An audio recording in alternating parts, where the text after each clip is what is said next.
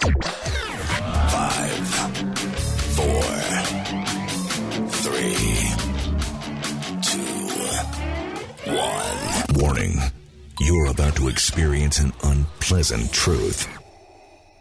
America must choose to build a future or obsess about the past, to be a nation of fear, division, and of darkness. Use your aggressive feeling. Embrace anger, chaos, and truth, but in the shadow of lies. Let the hate flow through you.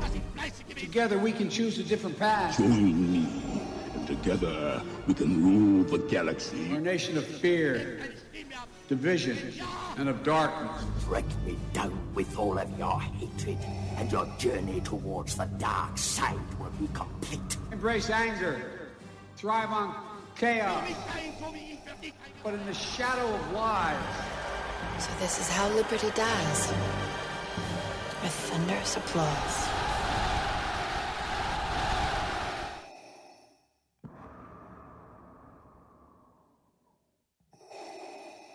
Live across the fruited plain and from sea to shining sea. 3 hours of bold truth, excellence, and optimism for America. The Wendy Bell Radio Program.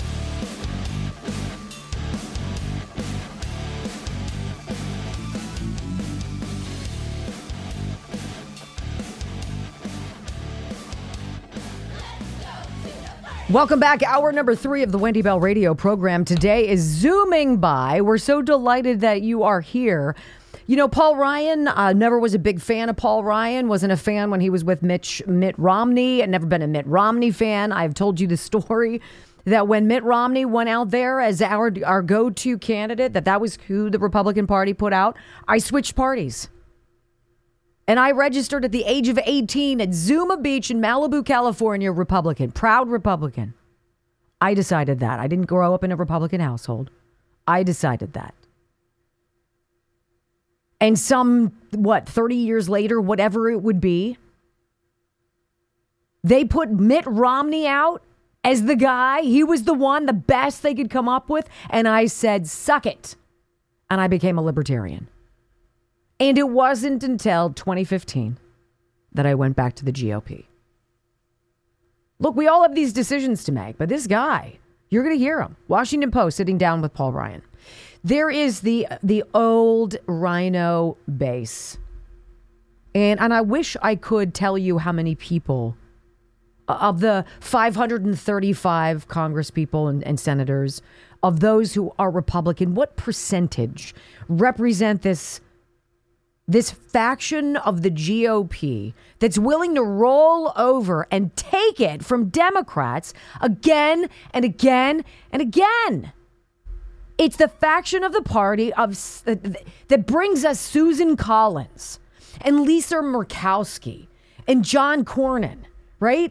And so many others. At what point do these states, do these communities that have suffered by these decisions made by these folks have enough? I don't know. But when I heard Paul Ryan with this Washington Post guy, I was like, oh, we've got to play this. Because you have to hear the aligning of this movement called Making America Great Again that is leaving this old guard in the dust. And they know it. And the noose is tightening. And they feel it. Paul Ryan knows that. He's irrelevant. And yet he's emerging now with the Washington freaking Post. Are you out of your mind? Well, you might be. So he sits down with this guy named Paul Kane. I don't know Paul Kane. I don't care. Right? I think the Washington Post by and large sucks. Whatever. If you like it, that's great. You've got to hear these audio sound bites. And the whole idea is they're talking about, in loose terms, Donald Trump, yes. But it's the movement. It's the groundswell of support. It's the diversity among the ranks. Black people don't normally vote Republican, right? That's what we're told. Young people, they don't normally. They don't vote Republican. That's what we're normally told. Suburban, white, college-educated women, who I believe are responsible for the majority of the suck in our country, they don't normally vote Republican. but something's happening, and they know it is happening. So audio soundbite number 1. You're going to listen to some butthurt, scrambling and hoping for relevance Paul Ryan in the sit-down interview with the Washington Post. Go. Word of Fox, correct? Yes. And do you feel as if Fox could do a better job of promoting some of the values that you're talking about? Well, we do quite a bit. I mean, obviously, as you know, Tucker no longer works at Fox, and he was let go. I won't go into all the details of that, other than what Fox, there's opinion and then there's news, and news reports all of these aspects, and there are people with opinions that give their opinions. And look, I am in the minority in my party right now. I'm not in the establishment. I'm frankly an anti-establishment Republican. And I think you can safely argue, I don't enjoy acknowledging this, that Trump is the establishment and Trump populism is the establishment. And that Trump populism is this more isolationist strain that I think is wrong and dangerous, and I don't support. But that does represent a large swath of Republican voters. And so you will see opinions representing that majority, that establishment, that current present-day establishment. So he's telling us that MAGA is the new establishment, that he's now the lesserling of the fringe, but he's also saying that the ideas of this Making America Great Again movement, which you feel the same way I feel, is somehow this isolationist thing. No, see, we're exactly the opposite, sir. We just don't like getting framed for crap we didn't do. We don't like getting entrapped by people who suck. We don't like judges who are corrupt, who are activists, and we don't like jury pools that have been tainted. We sure as hell don't like it when we see fellow Americans be thrown away in the gulag and put away in solitary confinement for God knows how long for doing nothing. It's all so familiar, isn't it? So are we really all that isolationist, Mr. Ryan? Or are you just so desperate to have relevance again because you've drifted off into the ethos and nobody cares? And he goes on, audio soundbite number 2, on Donald Trump being the decisive candidate. Are you surprised that it's not even close? I mean, we don't even have to have other people. And listen to Paul Ryan try desperately to defend and support the establishment person, Nikki Haley. Go. These indictments made him a victim. It gave him a very credible victim narrative, and that more grafted MAGA onto him. People want to see a fighter. Yes, he was able to dispatch, and he sucks the oxygen out of the room with news. He can dominate news cycles. And that made it really hard for a lot of these primary opponents to catch fire. And you could argue we had too many, we had a big field that was too big for too long. Nikki's still hanging around the hoop, and I'm glad she's there. But I also think that our party has changed. We have a party that is really dominated by Trump populism, and that is culture war populism. It's zero-sum game politics. So it's not conservatism as I would describe it, classical liberal conservatism, where a party is based on principles and policies that achieve goals and ends that are timeless. And then that can have a lot of people that could become the champion of those principles. It's really a party dominated by the cult of personality of Trump, the zero-sum game politics that gets played off of that, the fact that he has been, victimized more or less. And so that, I think, has made it harder for the let's just say, the 40% base to leave him. So he was going into this primary with a very good sticky base. Calling it a cult of personality is idiotic. You have a bunch of people who are super butthurt that we love America. See this liberal conservatism he talks about? No. Don't put that word in there with that other word. No. See, we're not here to play games. We're not here to get along, go along to get along. No. We're here to save our country from destruction. And these people, and you're helping them destroy America. And you're showing us your venom every single time you go after Donald Trump.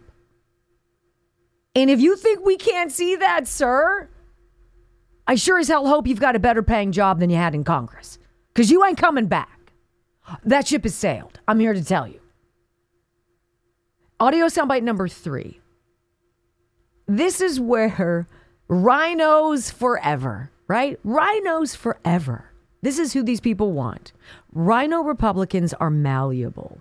They're pushovers. They have more of an emotional response to things rather than a factual questioning. Oh, they can get wrapped up in the feelings of it, right? This is exactly what we're up against, and this is what we reject. Audio soundbite number 3, Paul Ryan with the Washington Post. Look at the Marquette poll in Wisconsin. Nikki Haley beats Biden by double digits in Wisconsin, and in other states, Trump beats Biden by 1 point. So I still think there's a big delta, a difference between pick your Republican not named Trump. Let's just go with Nikki Haley. She destroys Biden, wins the House, wins the Senate in a general election. With Trump, because of Biden being so weak, he still barely edges out Biden in the polls, makes it a close election. How do you know anything? Give me a break. This is the support of the RINO candidate, the establishment candidate, the candidate Democrats who are used to being in charge with Nancy Pelosi and her pterodactyl hands at the helm of the ship of fools, right? They need those ready to acquiesce RINO Republicans. They want Nikki Haley for that reason. Isn't it also clear? I think so. Hey, did you hear? Because not a lot of people are talking about it. Jim Biden apparently testified before House Oversight. I heard he told the truth to... I'm sorry, I was wrong about that. We'll tell you what he said next on the Wendy Bell Radio Network.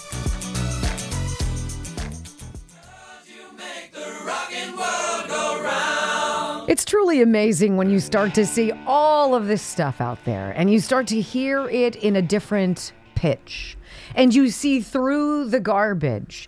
It's super aggravating, but it's also empowering, right? And so you saw me earlier this week, if you've been a part of the show for a while. I had a very rough day on Tuesday. I was really dragging. It was just so much, and it's gonna happen.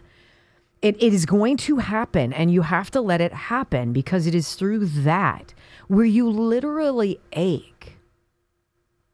You ache because you know it's so not necessary, and you know what's behind it, and it's greed, and it's power, and it's filth, and it's so antithetical to who we are. And all these other side skirmishes, the racial debates, the LGBTQ stuff, it's exhausting. It's exhausting. It doesn't last forever. Thank God. It does not last forever. But you got to limp through it as well as you can. And talking about these issues is important. Look, when I hear Jim Biden, when I look at Joe Biden, and I don't call him president for a reason, I have a very strong feeling about people who cheat, about people who lie, about people who will abuse others for their own gain. I would sooner be penniless than be enriched by hurting someone else. I just wouldn't do it. It's not part of my DNA. Can't deal. And so when I see Jim Biden, there's pictures like paparazzi shots of him like he's a rock star. And he's wearing a scarf. He oozes everything I wanted to punch in the moment. And there's not a lot of really good coverage about what he said before House Oversight. This is an article from Newsweek. So Newsweek.com, James Biden accuses critics of flat out lying in closed door meeting. Now, flat out lying. What are you flat out lying about? That you and your family had no skills, and so you sold the Biden name, and Joe was the vendor, and Hunter was the bag man, and you, quite frankly, are just a bad businessman. You fleeced a Pennsylvania medical network, hospital system. You've lied about the checks that you've gotten. You've tried to hide from regulators by splitting everything up into these little these little pockets of cash that would be infused in various family members' accounts. You were flagged more than 100 times for these transactions that raised flags so many times. And this guy has the audacity. This is the only play he's got left. Because if he says, yep, that was us. This is the detriment of lying. Because the snowball gets so big and you find yourself under oath, lying through your teeth, knowing that people know you're lying. Not only that the people who are on the other side of your political aisle know, but the people who are trying to run cover for you know. And all of them look at you as a dirtbag. That's it. See? Who needs Newsweek? I just summed it up for you, but I'll tell you what they said. President Joe Biden's younger brother, James, accuses Republican critics of flat out lying about his brother's involvement in his business dealings during Wednesday's closed-door meeting with House Oversight and Judiciary. In his opening statement to the panel, James Biden said his brother, quote, never, those absolutes are a real sticky part, ladies and gentlemen, never had any involvement or any direct or indirect financial interests over his 50-year career as a businessman. That's called grifter. And that anyone who has suggested that he used his status as the president's brother to advance his career has been, quote, either mistaken, ill-informed, or flat out lying. Well, it's curious because we've got those recordings, transcriptions of him saying that. We have whistleblowers who stepped forward. We've got Tony Bobulinski, who was a part of the Biden family grift, part of it, before he got axed when he realized the hell was going on. So somebody's lying here, Jim, and I'm going to go with a Biden. James became the first member of the Biden family to testify before the House Republicans on Wednesday. President's son Hunter's scheduled to appear next week on February 28th. I'm sure it'll be very similar. Their testimonies come amid the House impeachment inquiry, yada. And he says, because of my intimate knowledge of my brother's personal integrity and character, as well as my own strong ethics, I have always kept my professional life separate from our close personal relationship, James told lawmakers. I never asked my brother to take any official action on behalf of me, my business associates, or anyone else. And you know, all those big fat checks I wrote him, it's really nothing. That's none of your beeswax. That's our business and not yours. Okay, James, keep trying, baby. This is an exercise in just checking the boxes, getting it on the record, ladies and gentlemen. When we come back on the Wendy Bell radio program, here's what we're going to do. When you cannot win on policy, you've got to go all in on propaganda. A deep dive on the media coverage of Trump blows your mind. Next.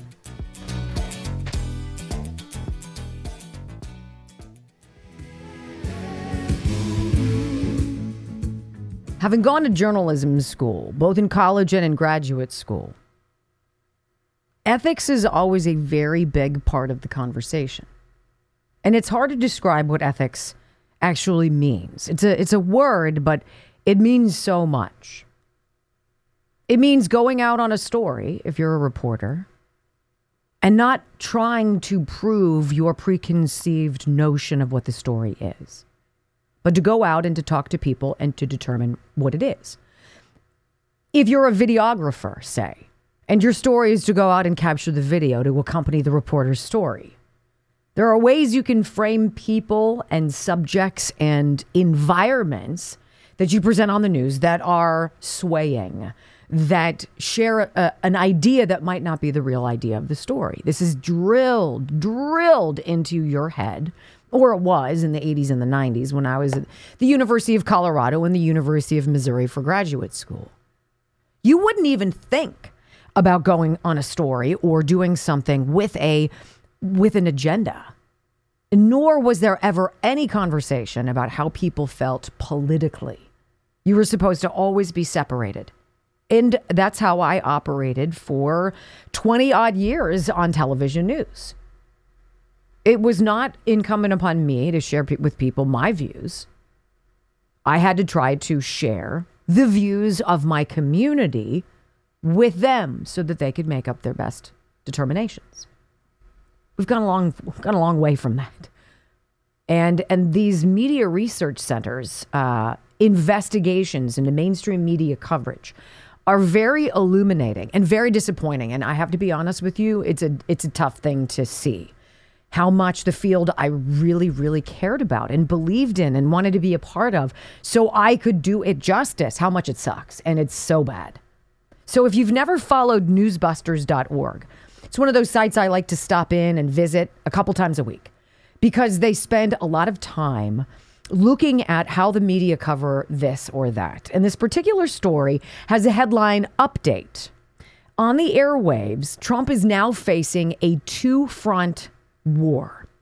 And this really kind of underscores the whole idea of today's show, which I brought you in the beginning monologue several hours ago, was that the noose is tightening.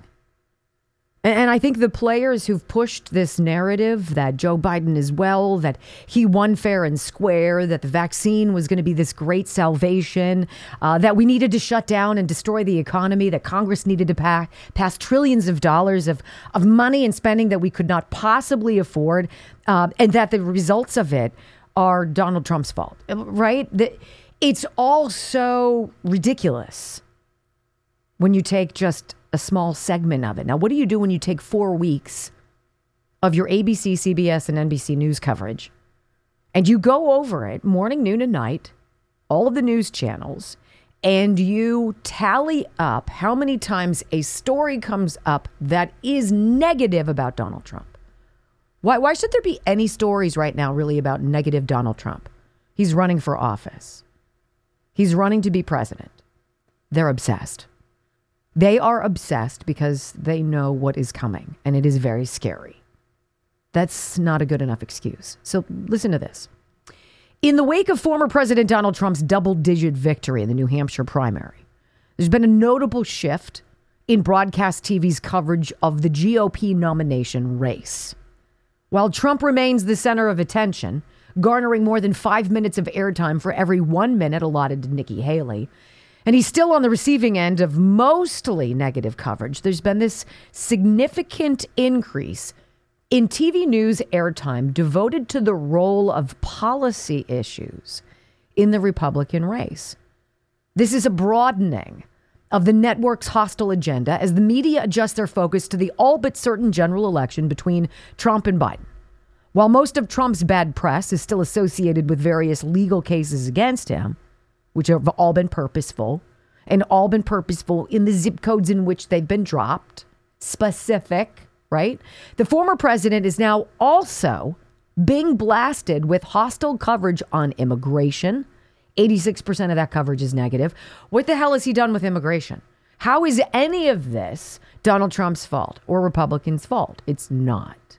They need you to believe that this is a Republican-caused situation. Also, Russia, 95% negative. We even heard Paul Ryan talk about it, talking about Tucker Carlson sitting down with Vladimir Putin. I was aghast. I was aghast that he did that. What? I thought we were about free speech. I thought we were about, I want to hear from the horse's mouth. Tucker Carlson did that, and they're all mad that they didn't get the interview, but they all would have gone. Guarantee you.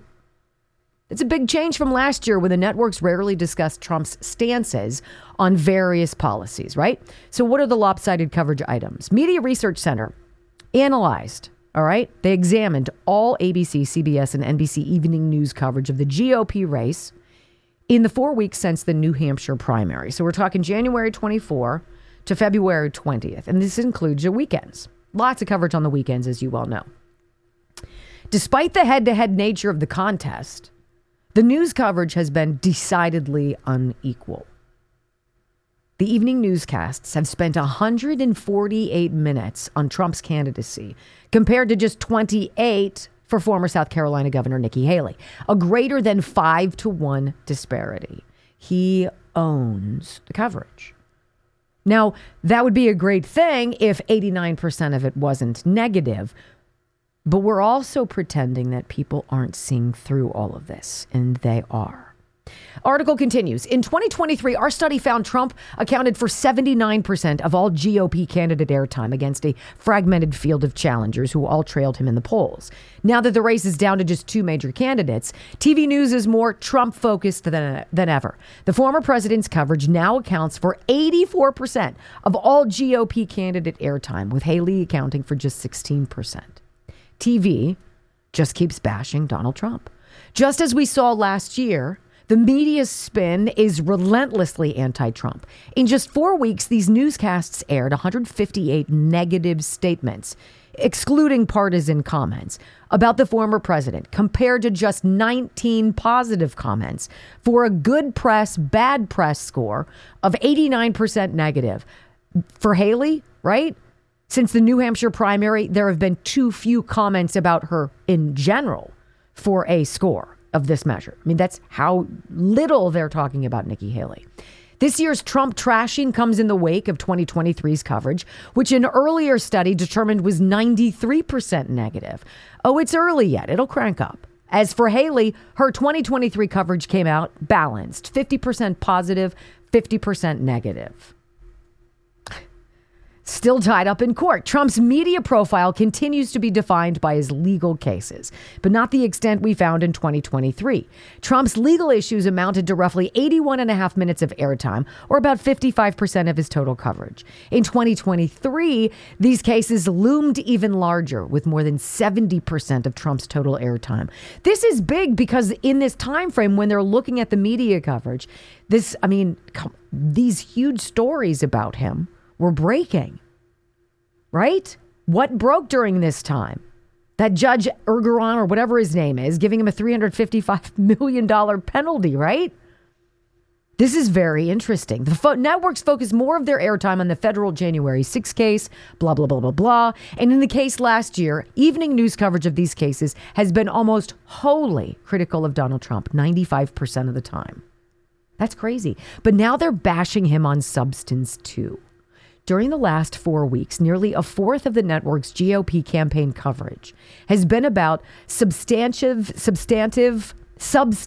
good Lord, policy issues. This is a big shift from 2023, when a mere 8.6% of the network's campaign news discussed policy issues. And much of that was about the other candidates, not about Trump. So what are they talking about? Immigration. 18 minutes and 32 seconds. That's the most, as the former president weighed in on the border negotiations in Congress. Another 17 minutes and 7 seconds was spent on Trump's views on Russia, NATO, and Ukrainian aid. As previously noted, the networks are exhibiting the same hostility to Trump's policy positions as they have in their coverage of his court cases. Since January 24th, the network's spin on Trump's Russia, NATO, and Ukraine stance has been 95% negative, while their spin on his handling of immigration and the southern border has been almost as harsh, 86% negative. Why are we caring about this? I don't know if you're going to save these industries.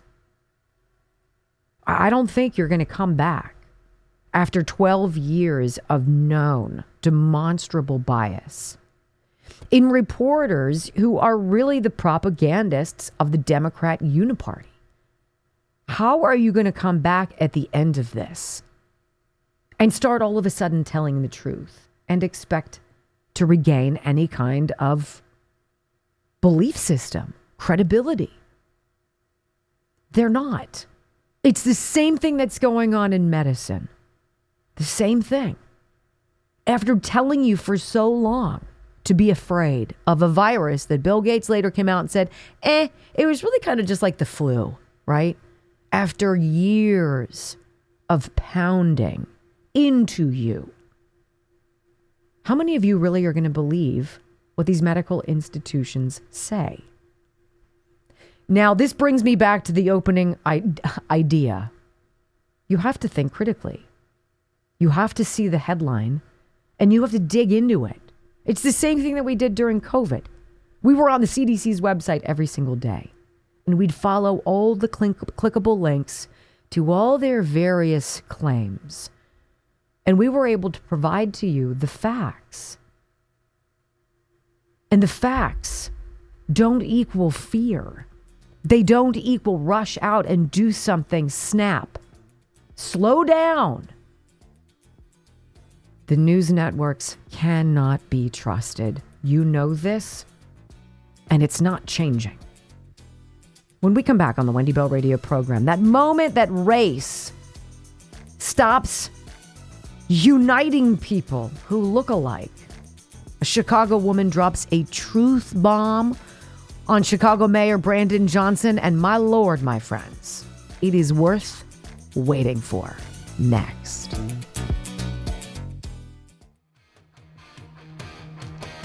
You know, I found it very interesting, some of Donald Trump's comments about black voters most recently. And I hate that we look at people as a pot. Like, we got a pot of these people, we got a pot of these people. If you look a certain way, you're over there. Because that's not how it goes. And yet that's how we've been conditioned to think about things. But Donald Trump said something very interesting about the black vote. And if I'm not mistaken, he got 8% the first time he ran. I think he got 12 the second time he ran, which was the highest number ever. Nobody ever got 12% of the black vote. My friends, when I tell you that in polling, whether or not you believe it, it's an interesting snapshot of what could be. It looks like right now, Donald Trump has 20% of the black vote. 20%.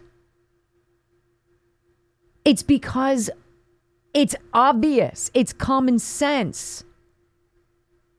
You either look at your life the way it is today, no matter where you live, and see that it's changed since Joe Biden has been president, whether it means it's changed financially, it's changed for your children and their schooling or their future or what have you.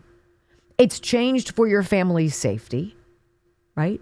It's changed, and banking on the financing part, you just got a tax bill and you realize what the hell your taxes are, and you're saying to yourself, for what? For what am I paying for? The black community has been used and abused by the Democrat Party. I don't even know for how long. Generations. And they were taken for granted by Democrats. The same way Democrats take for granted that Lisa Murkowski and Susan Collins, who are Republicans in name only, will always vote the way they want until the day they don't. Whenever that day is, I don't know. Well, we're having an awakening where the day that the black community stops voting Democrat is here. Now, is it the majority? It is not the majority by any stretch, but just chipping away and merely presenting a platform of, do you want safe again? Do you want opportunity? Do you want taxes to be reasonable? Do you want to feel like there's law and order, that your kids are going to be safe if they're outside? Do you want those things? Because that's what we represent. It's resonating now as black residents are being replaced by migrants.